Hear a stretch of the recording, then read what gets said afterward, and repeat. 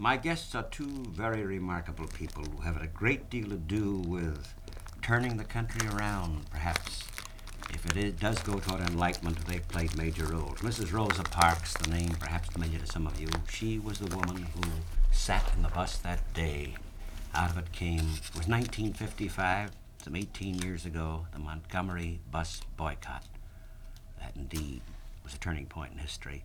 Her colleague is perhaps, to me, perhaps the most gallant educator in America, Miles Horton, director, founder of the Highlander Folk School, and we'll hear of that in a moment.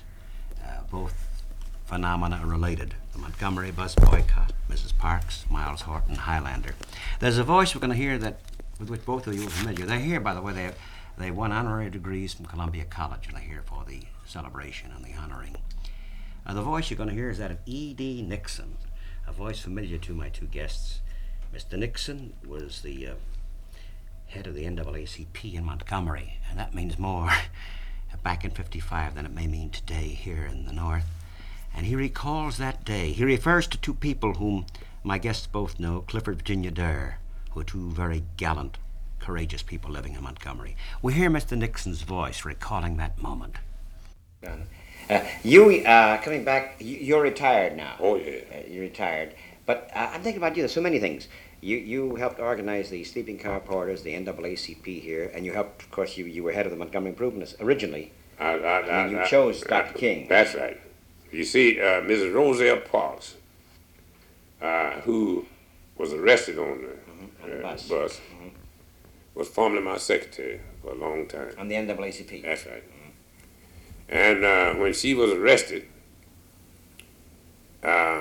somebody called me and told me she was arrested, and I called down to police headquarters to find out what to charge. And it happened to have been one of these rude people on the desk that evening, and somebody who didn't know me, but he knew I was a Negro when I called. And he just politely told me none of my damn business. So one of used me arguing with him, so I picked up the telephone and called Mr. Dawes. I told Mr. Dawes, he knew Miss Parks. So I said, they arrested Miss Parks for something. I said, see if you can find out what they got arrested for. I said, the man won't tell me down there. So he called down there. He told him, I said, all right. I said, I'm going down there and make bonds for you. He said, come by here and I'll go with you. So I drove by his house. He's living while we were on the night when you had to talk to you for. And I drove by his house, picking him. Yeah, and as soon as he got out of the house, good, Miss Dove come running. So they went down there.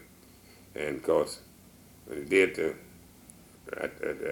we walked to the desk door and came to make bond Miss Park. So when the man shared the bond out, he shared it to Mr. Durr. Mr. Durr said, no, Mr. Nixon's gonna make a bond. Said he's the property owner. So I signed the bond and went and got Miss Parks and called for Miss Durr, right there in the police. They asked one to know if they mistreat her and everything. Right at the open way, you know how Miss Durr is. And put her arm around and kissed her. And of course that made a whole lot of them people hot down and showing up, see, didn't they?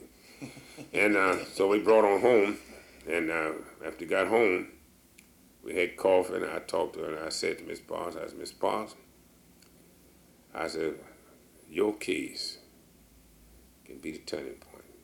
We've got to have your case to change the situation.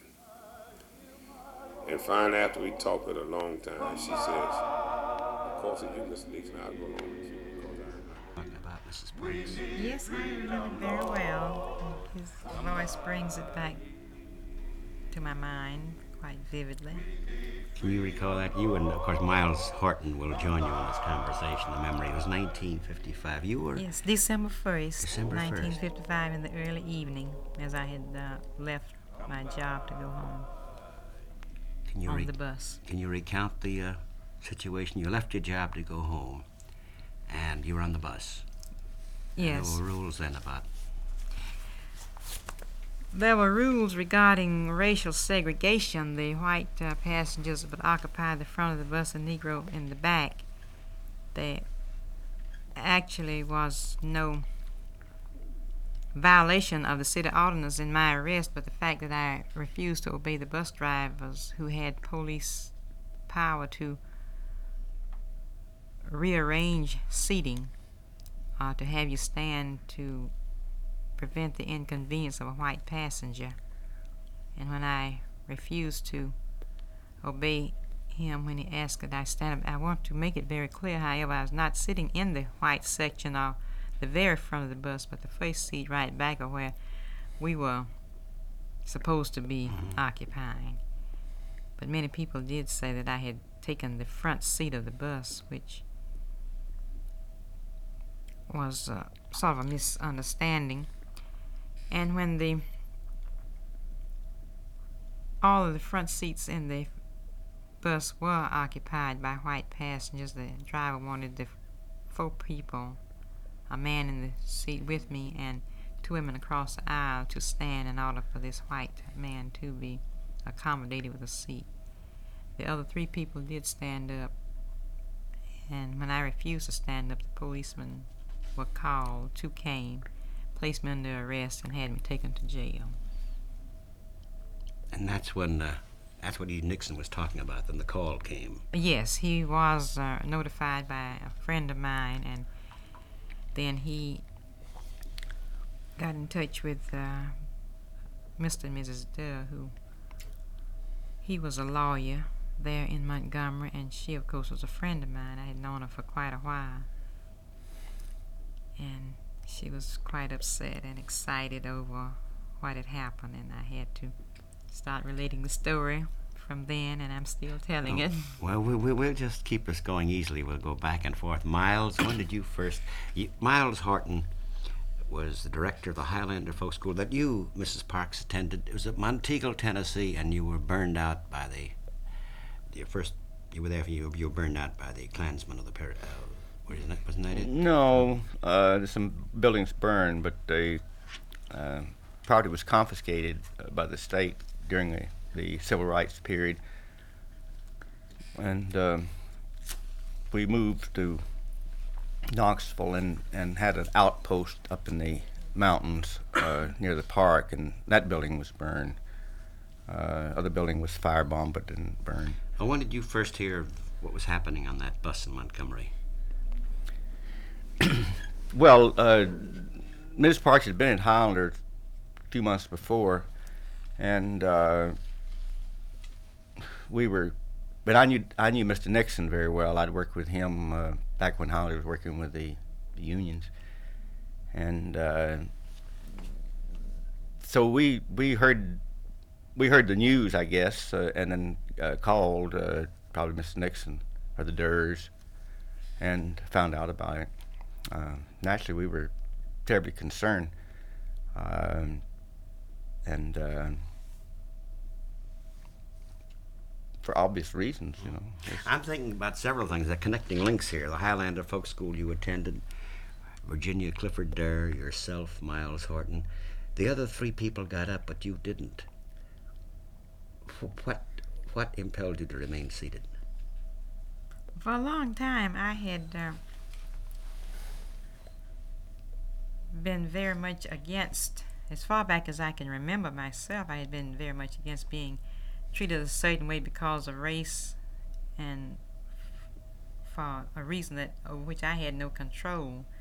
We'd always been taught that this was America, the land of the free and home of the brave, and we were free people, and I felt that it should be in action rather than just something that we hear and talk about. And it's my reason is a little hard to explain to most people, but I just felt that I was being mistreated as a human being, and I wanted to, in this way, make known that I felt that I should have the same rights and privileges as any other person. I'm thinking when you first met Mrs. Parks, it was at Highlander, you know. Which perhaps you talk about Highlander. That plays a role here. This quite remarkable school that's gone through so much fire in every sense of the word. Well, I remember Miss Parks very well at Highlander. We were having a workshop on, I don't remember the topic, Rosa. What? It was the public school desegregation and this place in Tennessee was the first school. Oak Ridge, Tennessee was the first Yeah, school yeah. to be integrated, as we call it, desegregated then. Integrated by a mountaineer. That's right. And in order to know what it was going to be like and also to prepare ourselves mentally for this transition from complete racial segregation in the public schools to this desegregation, Miles had this workshop, and of course it was with the information from Mrs. Virginia Durr that I was given the scholarship to go to Highlander. And it was my very first experience in my entire life going to a place where there were other people of another race, and where we were all treated equally and without any tension or feeling of embarrassment or whatever goes with artificial boundaries of racial segregation. This And is I lead. would like Sorry. to say too that Miles Harden, along with his staff and others there on the mountain, did give me my first insight on the fact that there were such people who believe completely in freedom and equality for all. I suppose we can't think of Montgomery bus boycott without the gallantry, heroism of the hard-working black people of Montgomery, and yet we also think of Miles Horton, too, this mountaineer. Miles, this vision of yours, how did it come to be? And the difficulties you had is historic and monumental. When it began, the idea of it. Well, I suppose it began in my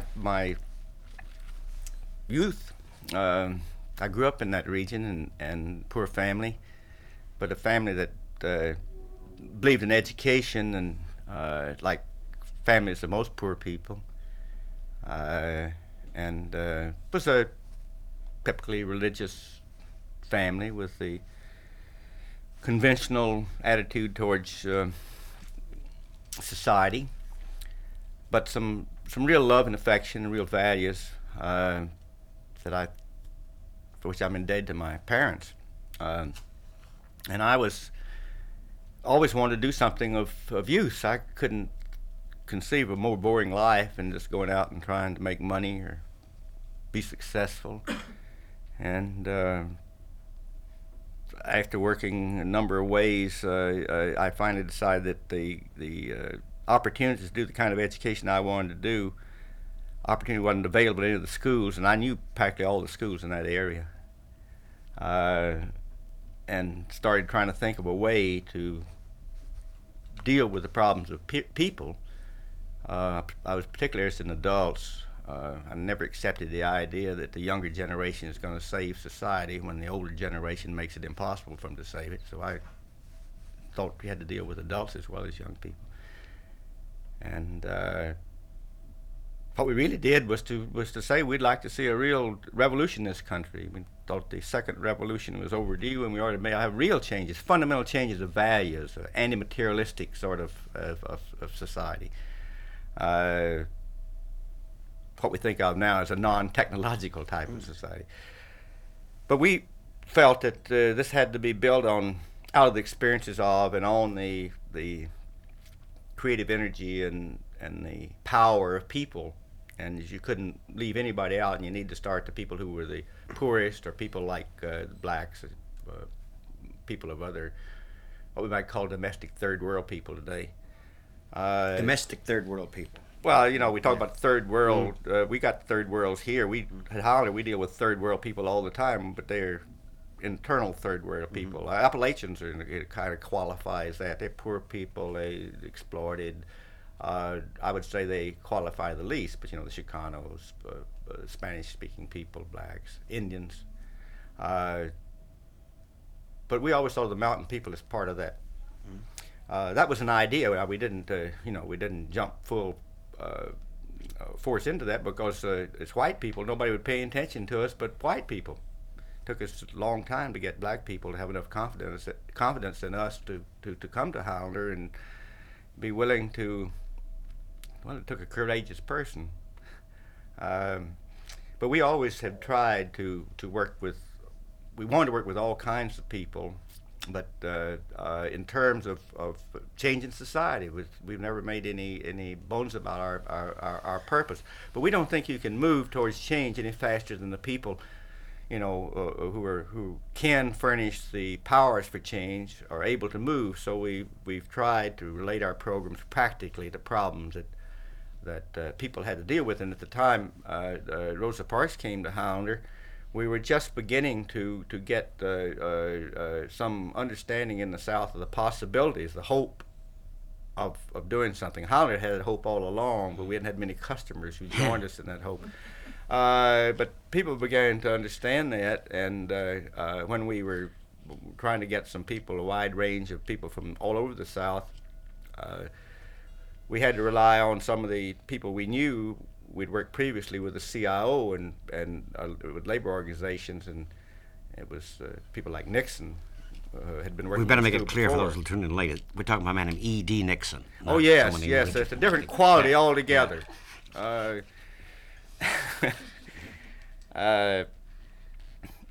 it, would help us recruit students, you see. So it was, as Ms. Parks has said, he and the Durs, I guess, kind of arranged for her to come to Hollander, and the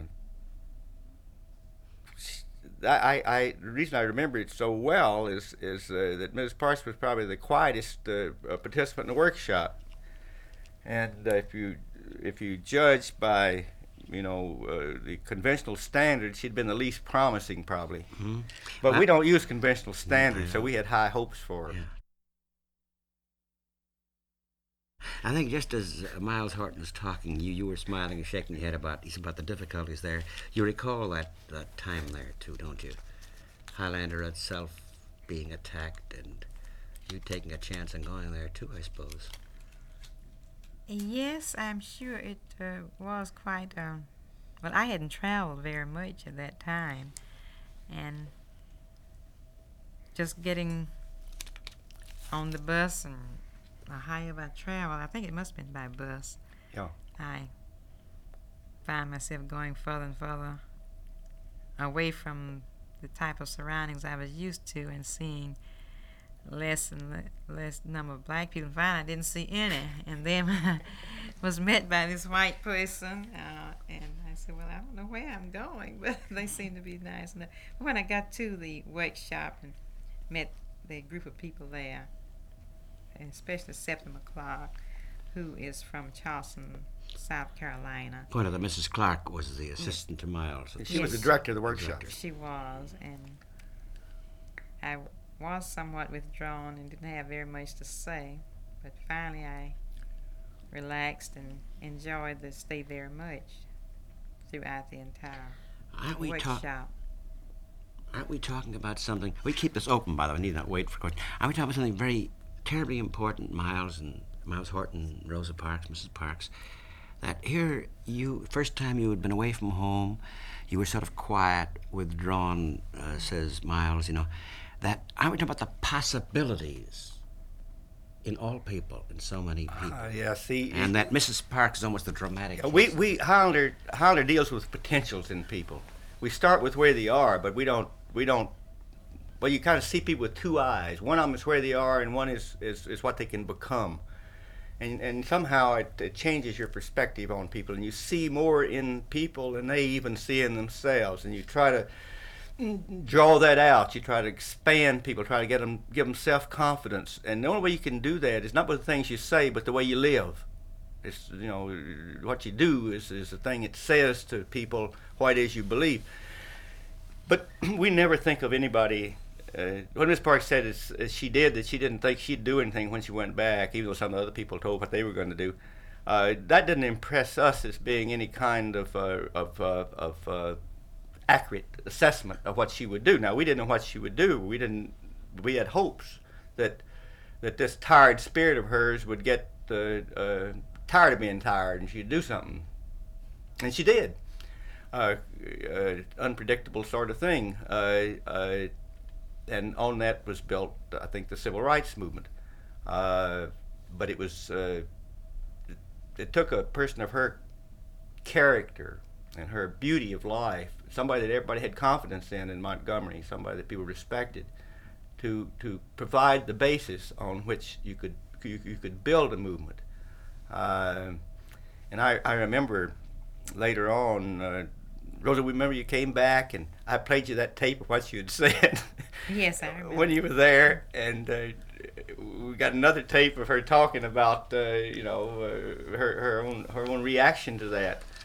But all I'm trying to say is Highlander deals in potentials of people. We have great faith in people's potential to grow and develop and become courageous. And it's I think been documented by our experience. Well, as Miles is talking, you were sitting, now we come back to you in the bus. This is sometime after Highlander. I suppose it's many things. You can't pinpoint what it is made you insist on sitting. At the time, of course, Highlander didn't come in my mind, but to go back to my firm belief, as far back as I can remember, of course, I want to give a great deal of credit to my mother, and especially my grandfather, my mother's father, for giving me the spirit of freedom and to instruct me in the idea that I should not feel, because of my race or color, inferior to any person, but I should do my very best to be a respectable person and to respect myself and expect respect from others, and to learn what I possibly could for self-improvement, coming on through my early adulthood with work with the NAACP and other organizations, and trying to become a registered voter under hazardous conditions, such as being denied a number of times and feeling that there was a threat just to become a registered voter and cast my ballot to elect officers.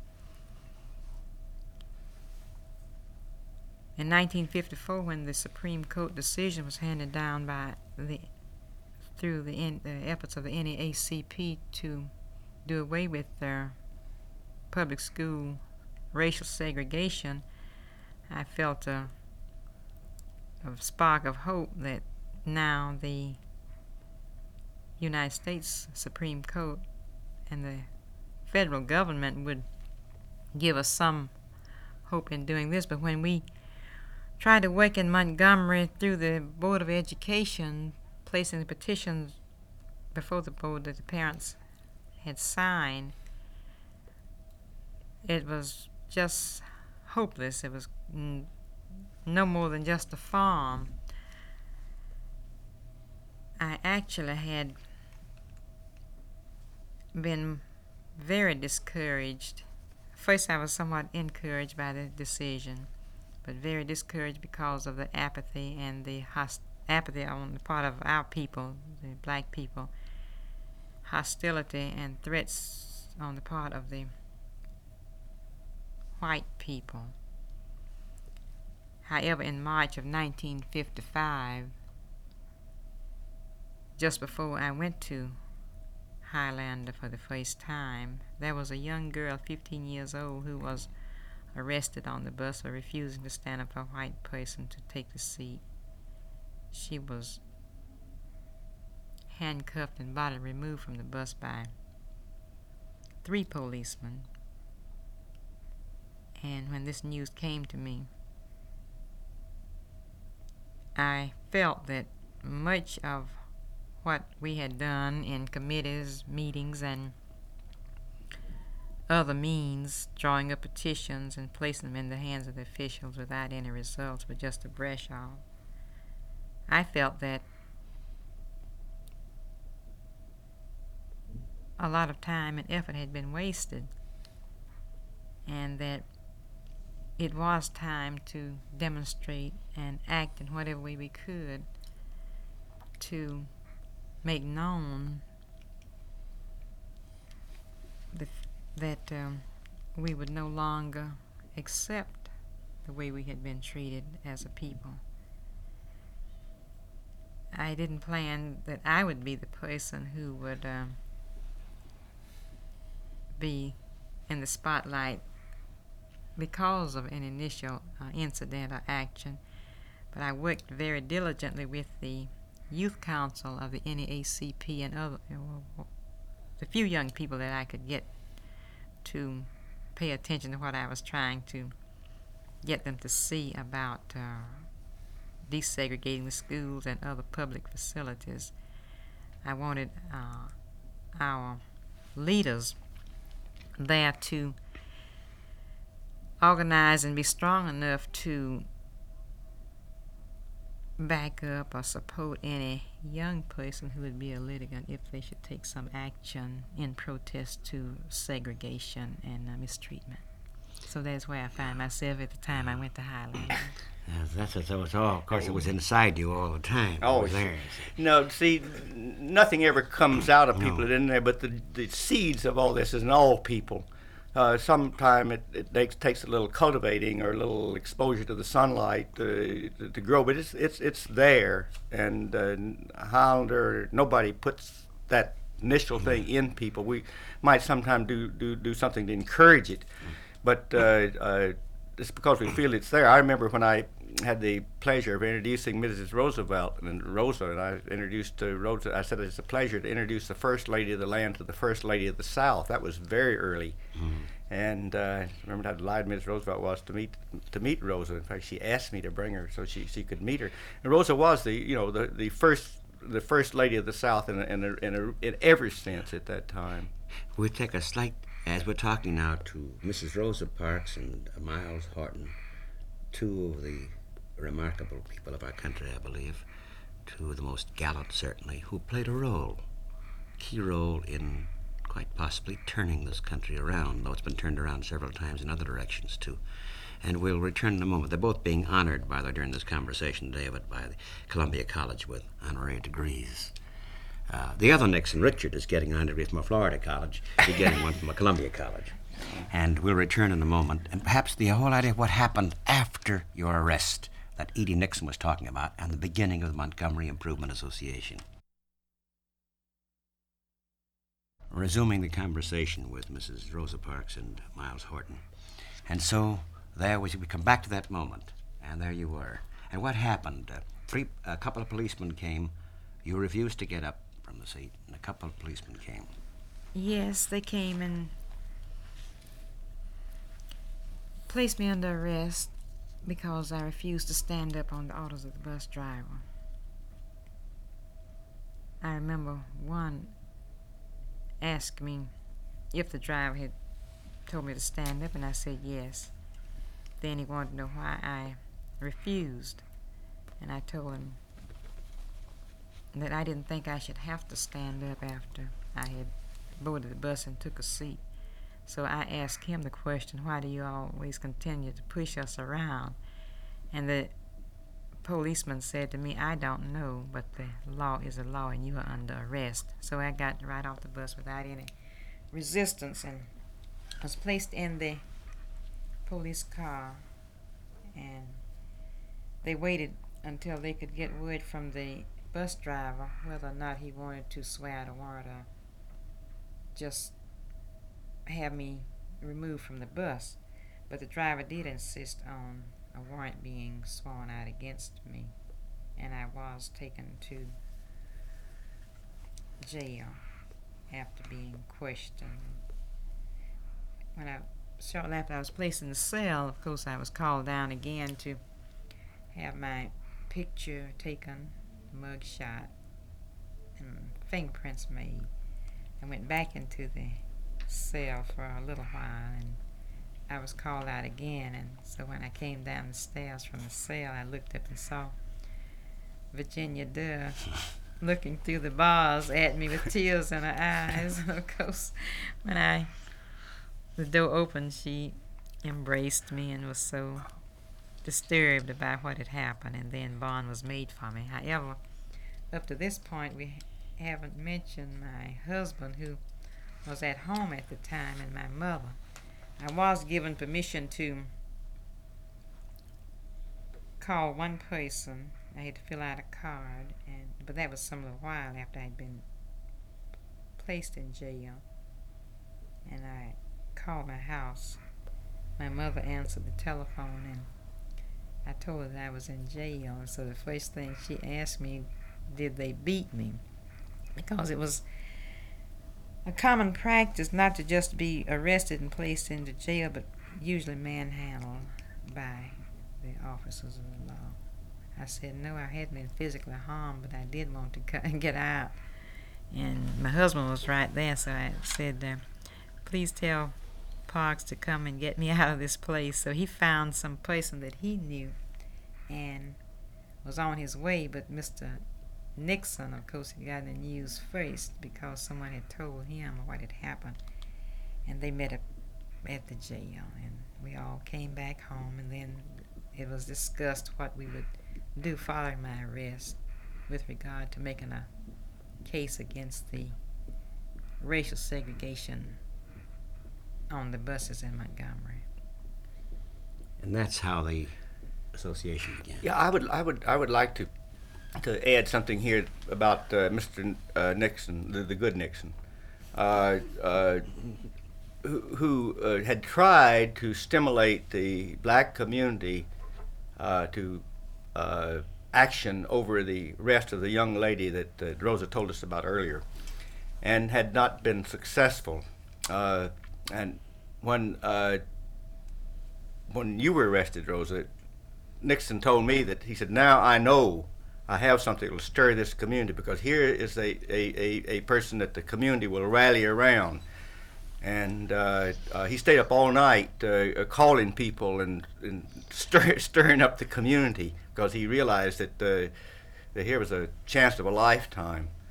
And I mention that because I think that was an important factor in not just having getting somebody out of jail and protesting and forgetting it. He turned that into a movement instead of just. He was interested in Ms. Parks as a person, but he did more than that, and I think he's due a lot of credit for laying the groundwork for what later became the Montgomery Improvement Association, and then later the... I think we should point out that Mrs. Parks worked with Mr. Nixon. You worked as secretary of the NAACP. Today, NAACP sounds like an easy kind of phrase, fashionable word, safe. But in Montgomery, about all we had then. In Montgomery, back in '55, Mr. Nixon's home was bombed, I know, and he'd get calls, I know, and you were there. Yes, I was in Montgomery during the time when several bombings took place, including his place, Dr. Martin Luther King's, Reverend Abernathy, and several churches were bombed. E.G. Nixon helped to organize the Pullman car porters, sleeping car porters, and then the NAACP. And now came the choice of Dr. King. This is interesting, isn't it?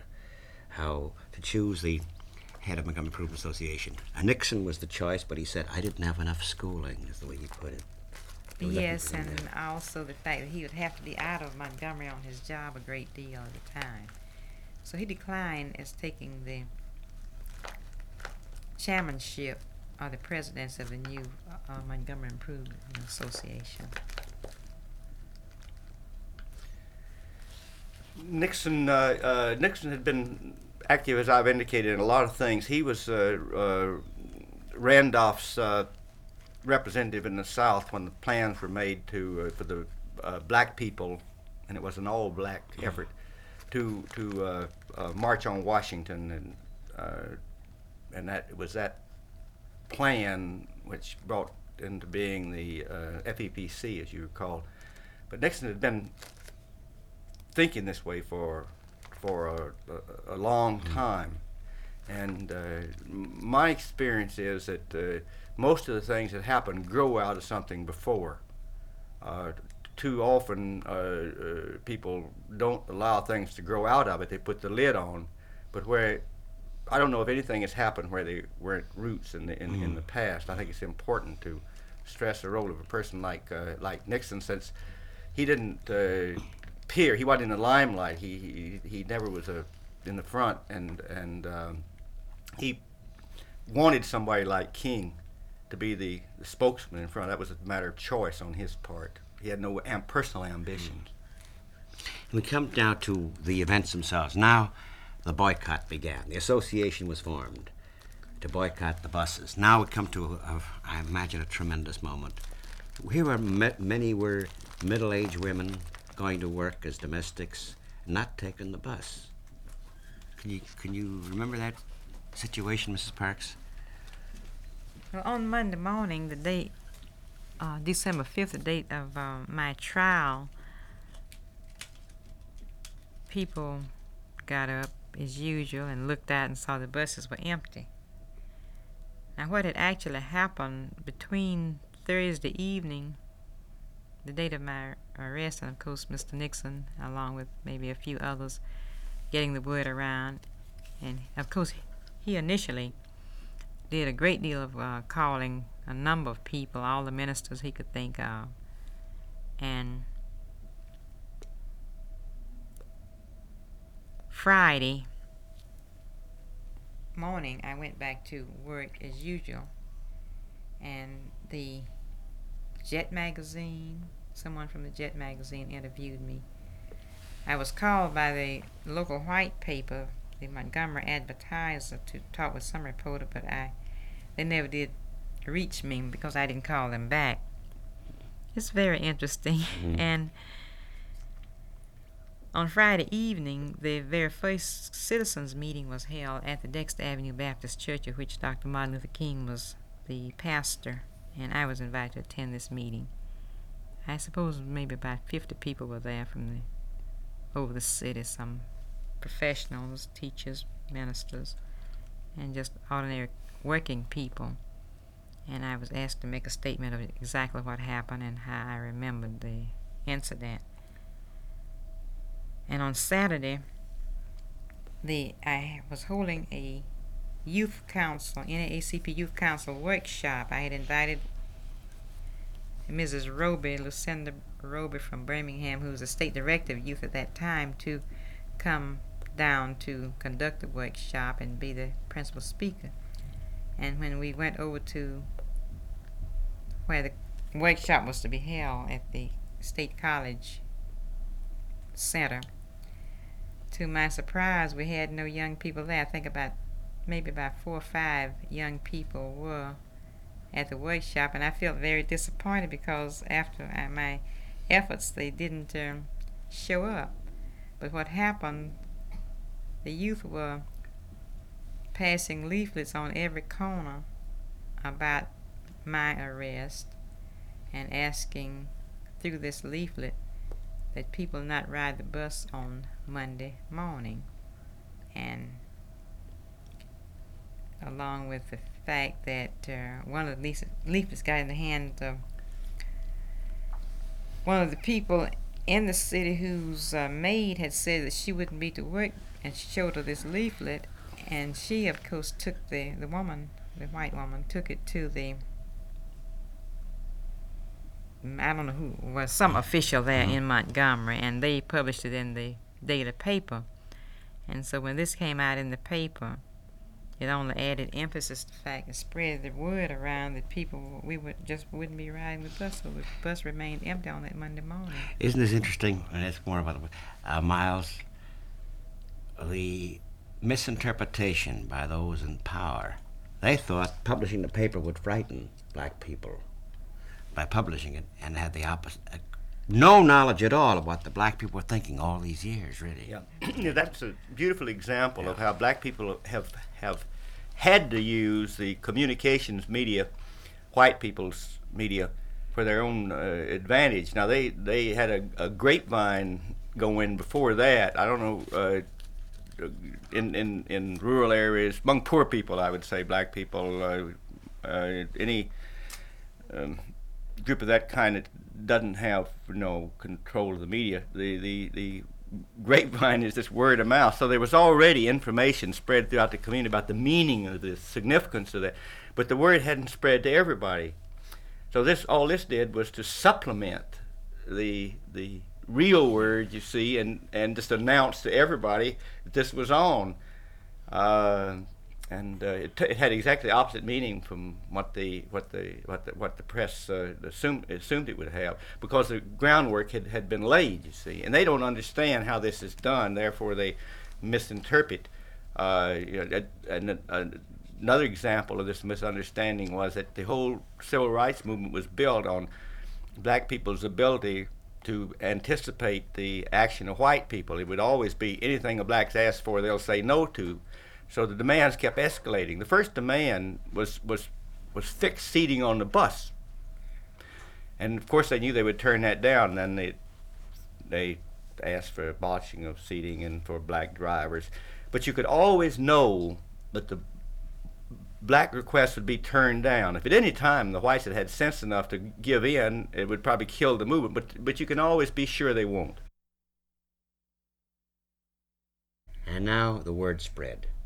The first evening, Monday evening after the day-long protest, this was spontaneous. In fact, I remember asking one of the young girls why she didn't come to the workshops. She said I had to be passing out those leaflets. And another realization came to me that we accomplished very little, almost nothing, with just meetings and rhetoric and discussions, that action is necessary. So they were wise enough to see that it was more important to stand on the street corners and pass these papers out to everyone who passed than to sit in a meeting and listen to someone speak. So I think we had to learn a great deal from the youth, and the very first day I heard that there would be people not riding the bus, it came from the local college and the schools, where the young people said that they themselves would not be riding the bus. But there were older people too now. And older people, of course, were right there as determined as the youth. I can't.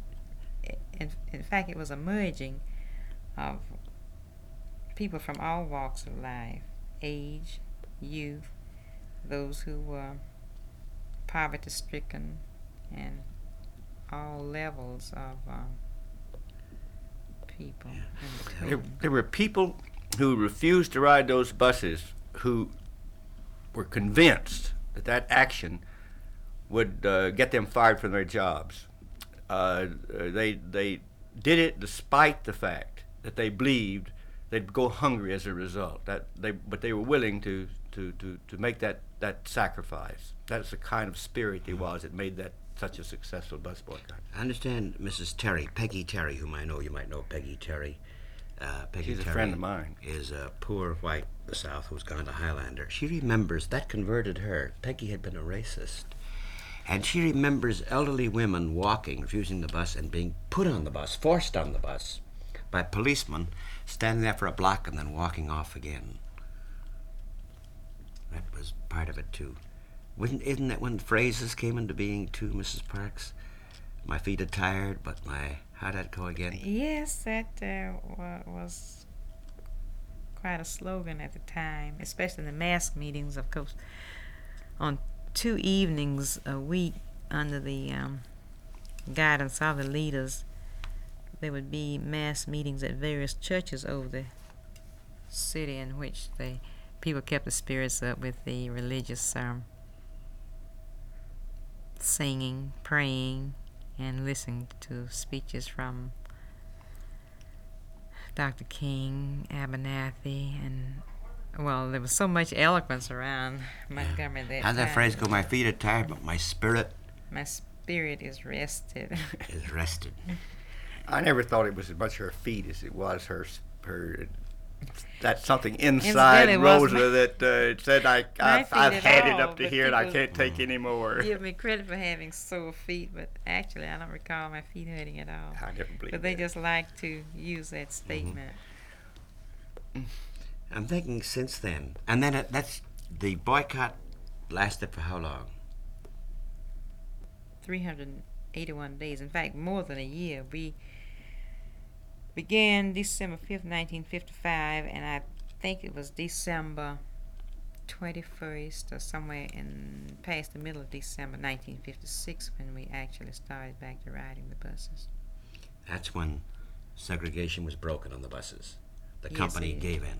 The city gave in. Oh yes, they had been put out of business for a time. This is interesting. This really, in a way, was the first big example, wasn't it, of what a boycott could do? Because I suppose most people who rode the buses were black people because they didn't have, not too many had cars. Almost, I would say not less than 75%, between 75% and 85 or 90% of the patronage were black people. So Miles' thoughts now, it's 18 years later since that moment. In the meantime, Mrs. Parks has done other work. She's now the secretary for Congressman Conyers of Michigan, Detroit. The Highlander is now in Knoxville, Tennessee. Newmarket, Tennessee, out from Knoxville. Newmarket. Thoughts now, some 18 years later, on the part of both of you, as we think back now. It's 1973 now. Miles? Well, nobody could have anticipated what took place, except in faith that people somehow would finally react, and that all you could do in the meantime was try to bolster people's spirits and help them get rid of their fears and give them some experiences that would probably suggest that society itself could change. If you could see it in miniature, like at Highlander, where we could control the situation, if we could demonstrate by the way we lived and what we believed and the way we treated people, that there was a possibility of, in this situation, blacks and whites working things out. We hope that idea would have some small influence. But that's about all you could do till the time came, and nothing would have happened then if it hadn't been for what Rosa did and what Nixon did to take advantage of it, which started something that Dr. King came along and picked up on it in a very imaginative sort of way. I remember going down to Montgomery maybe the first month or two after the boycott started, talking to Martin. I'd known him as a college student. I knew his father very well in Atlanta. He went to Highlander too, didn't he? No, Rosa can tell you that story. I hear that. And Martin was saying that this is not what I was trained for in theological seminary, and I don't know what I'm going to do about all these things. And he said, "What do you do when you're under this kind of pressure and dealing with people?" I probably had a little bit more experience of that kind, and not in that kind of situation, but with people when the going got rough, and you had to build on the solidarity of people. And I said, well, the only suggestion I have to make is that you draw your strength from the people. You're not going to get it from any kind of ideology or ideology. That's fine to have, and we all need them, and I'm all for that. But practically speaking, you got to listen to the people and learn to respond to their feelings and needs and be intuitive, and he seemed to feel that was happening. He was saying, well, that's kind of what's happening, Mm-hmm. And he demonstrated that he had that kind of sensitivity and ability, which I think was without which he would have never been the force he came to be.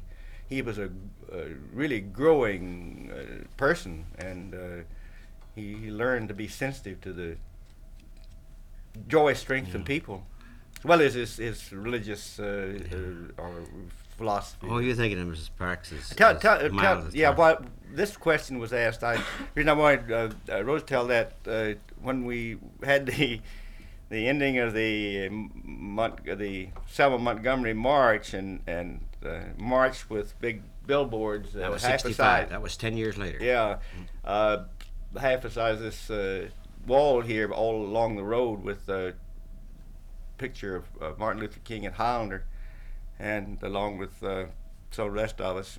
Rosa was in that picture, and the people were saying that Martin Luther King had been a student at Highlander, and it was a communist training school, and it was being used by the opposition to try to cripple the civil rights movement. It was like some of the other things they did, it was inspiration to people instead of a negative thing. But that was the background of the charges that were being made there, and Rosa got up and made a speech, and she explained it. Tell them what you said, Rosa. It's hard for me to remember exactly what you mean on When, at when they were saying Montgomery. Martin had been in Holland, you told me you had been there. Oh yes, and I he had was on our been there speaker. several times, and he only accepted an invitation to be the guest speaker when they had the 25th anniversary of Highlander, and he spent just maybe long enough to make a speech and be on his way. But because of his prominence, they did say that he had been in training to become a communist or as a communist at the Highlander Folk School. Rosa said, I was the one at Hollander. I'm the student. I was the one, not Yes. Martin. Yeah. He was just our Yeah, speaker. well, she just said. as you're talking, I'm thinking that the reverse always works, doesn't it? Now we have Watergate too, don't we? I mean, it's interesting how the You can have Watergate. the complete the complete misunderstanding of what is happening down below is what it really amounts to, doesn't it? I'm talking here as an hour ago so quickly, and all we're just doing is touching and having the audience meet two very gallant and remarkable people. When you Much get to the history, and Miles Horton and Rosa Parks. You were So saying, when you, Miles? when you get Watergate and the civil rights movement, the illustrations of the difference between when you have people from the top running things when you have people at the bottom running things. Basically, this is the nature of Highlander, of course, the school, now in outside Knoxville. Mrs. Parks and Miles Horton, I know there's much more to be said. It was 1965 when Dr. King introduced you at the end of the Selma Montgomery March, and we were seated in the home of the Durs that day, Miles and I, and Edie Nixon. And that was 10 years after Montgomery, and now it's 8 years after Montgomery, Selma.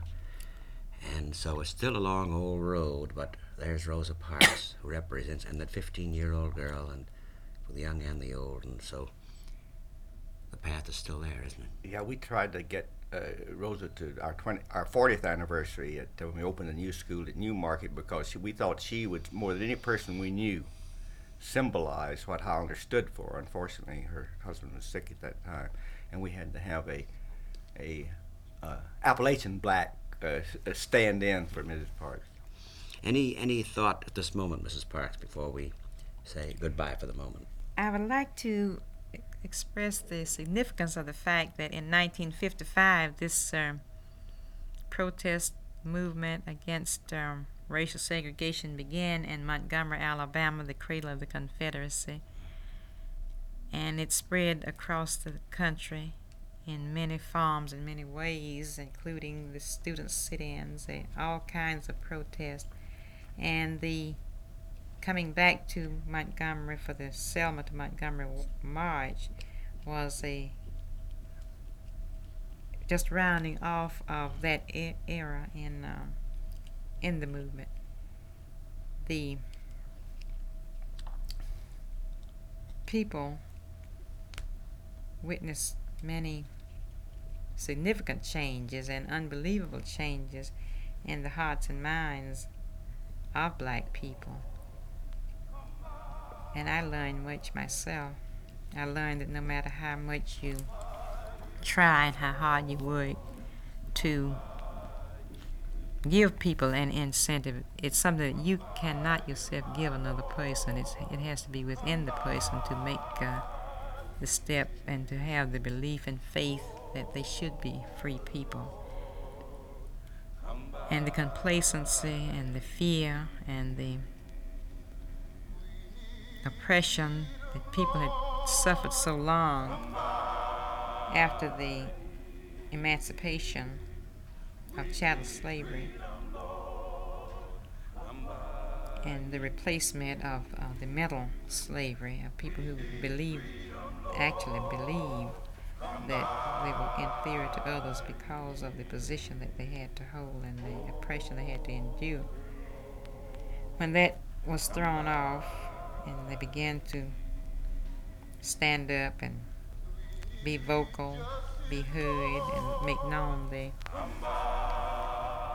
dissatisfaction against being treated as inferior beings. It is my belief now, especially with the young people, as well as some few old ones who are left in spite of all the assassination, that we will never go back to that time again in our lives. And even with much of what has happened that to our dismay and to our unhappiness and our feeling that we wish things could have been another way, it is much better to make changes than to remain or go back to the old way of life. And I continue to be hopeful that there will be a way for us to eventually know freedom with all its meaning and what it should be here in this country.